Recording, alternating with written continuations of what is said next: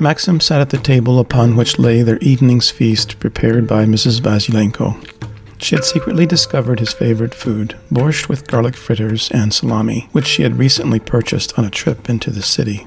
The meal started with wine and the salami and ended with her own recipe for poppy seed cake. More wine, then a coffee, and their meal was over. Liliana had joined them late, but in time to fill a plate for herself. It had been 2 months since Peter's departure. The conversation was about the weather, the past year's wine season, and the house. Maxim will fix the crack in the outside wall this Saturday, Mrs. Vasilenko proposed. Maxim affirmed as much and beamed as he detected he had already won over the mother's heart.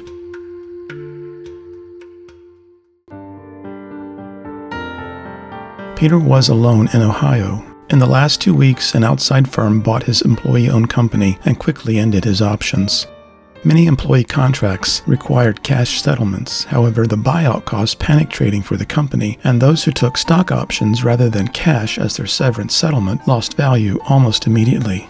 Peter had taken the stock. Thus, not only was he losing his position, but he had little to show for it. Peter rationalized the layoff didn't matter, for he was a respected environmental engineer. His work in certain hydrological studies was well regarded, even though his academic foundation lay in geology. Already he had 2 leads for companies in upstate New York and in Maryland, yet nothing near Kyiv, nor all of Ukraine. He searched jobs for nearby Poland, Austria, but he spoke no Polish and little German to be of help. It did not help that he yearned for Liliana. Liliana clutched the pearl, the tear of Persia, in the darkness of her bedroom. She had been crying for almost 2 hours. Although it was 3 a.m., she had to work the next day, but she knew eventually she would cry herself back to sleep. Peter packed up his apartment and shoved the last box into a rented truck. His plan was to take a brief cross-country tour from the seat of his rental vehicle and hopefully break his depression. He and Liliana had emailed each other nearly every day, but their missives grew desperate, each one a drone of compassion, love's longing, but no sense of when they could see each other again. For Peter, it was torture to always be upbeat in their correspondence and weekend phone calls when his employment hopes had vanished. Also, his faith that he could be at least on the same continent as his love had all but dwindled. The surf of outside forces, Liliana's mother's growing needs and Maxim's feigned kindness, were sinking her. She knew Maxim was a player, but he was still sweet and handsome, with puppy-like, unyielding eyes. In the back of her murky thoughts, she half wished Peter would give her up. Perhaps her life would then make sense or become less complicated and frazzled. Each day, though, as she watered the plant that she and Peter held in common, she whispered to it, "You are not a weed. You are not a weed." The pearl stayed around Liliana's neck despite everything. People had remarked how lovely it was. Some, however, had asked if she knew its meaning, a pearl in the shape of a tear. She did.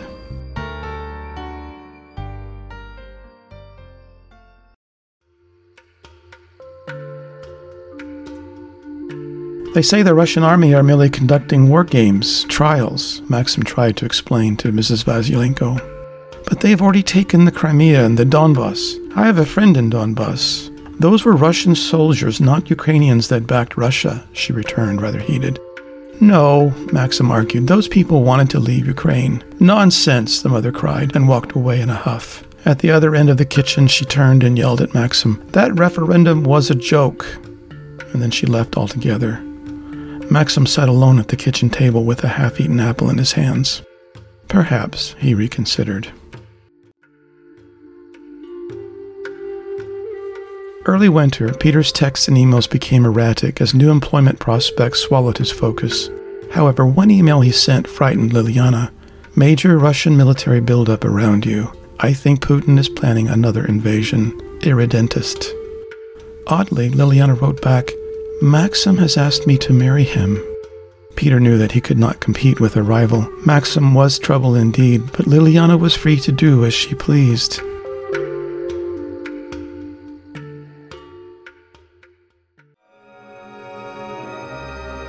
"I don't expect happiness every day," Liliana explained to her mother on the first day it snowed. Settled around a hot pot of tea in their house, Liliana needed her to listen. "Well, your father wasn't perfect," her mother reminded her. "Yes, but did you find him scratchy?" Liliana asked in return. "You are smart," Mrs. Vasilenko defended her illogical point. "You will find a way to make it work." Liliana understood one thing about herself, that is, how many times she had made appalling judgment errors in her life. She worried whether she was about to make another one.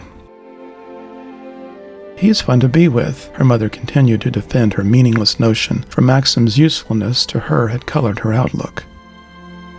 Liliana suspected there was something imprecise about Maxim, and she wanted her life to end on target.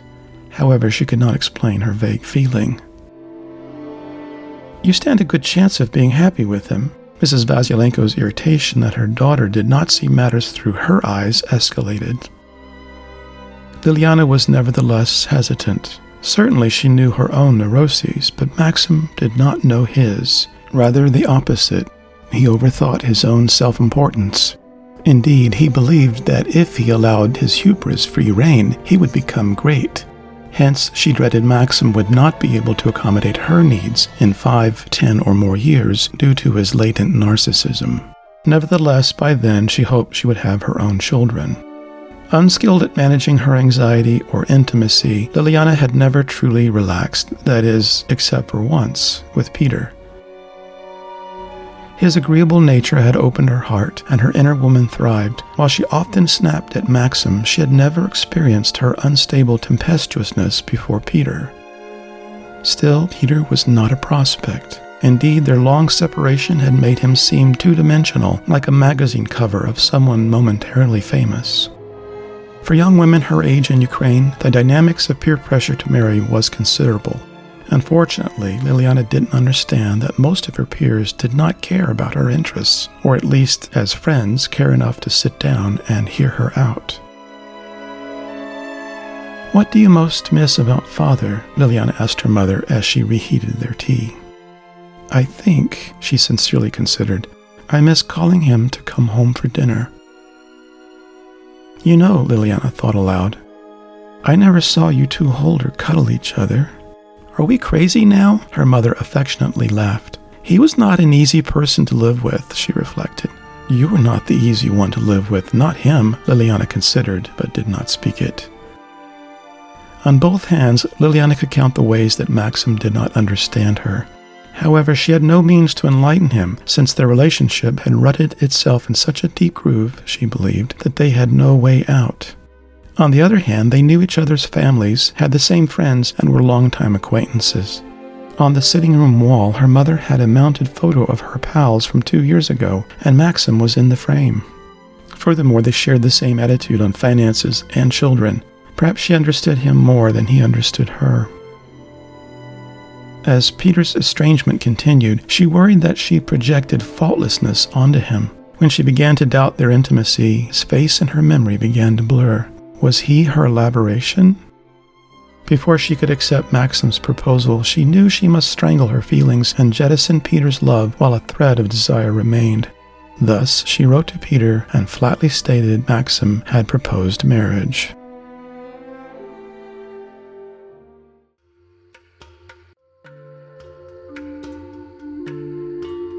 Starting in autumn, after leaving Kiev, Peter became uncomfortable with the idea of being happy. Thus, when he read her last email in December about the proposal of marriage, the old, melancholy Peter took the place of hopeful Peter.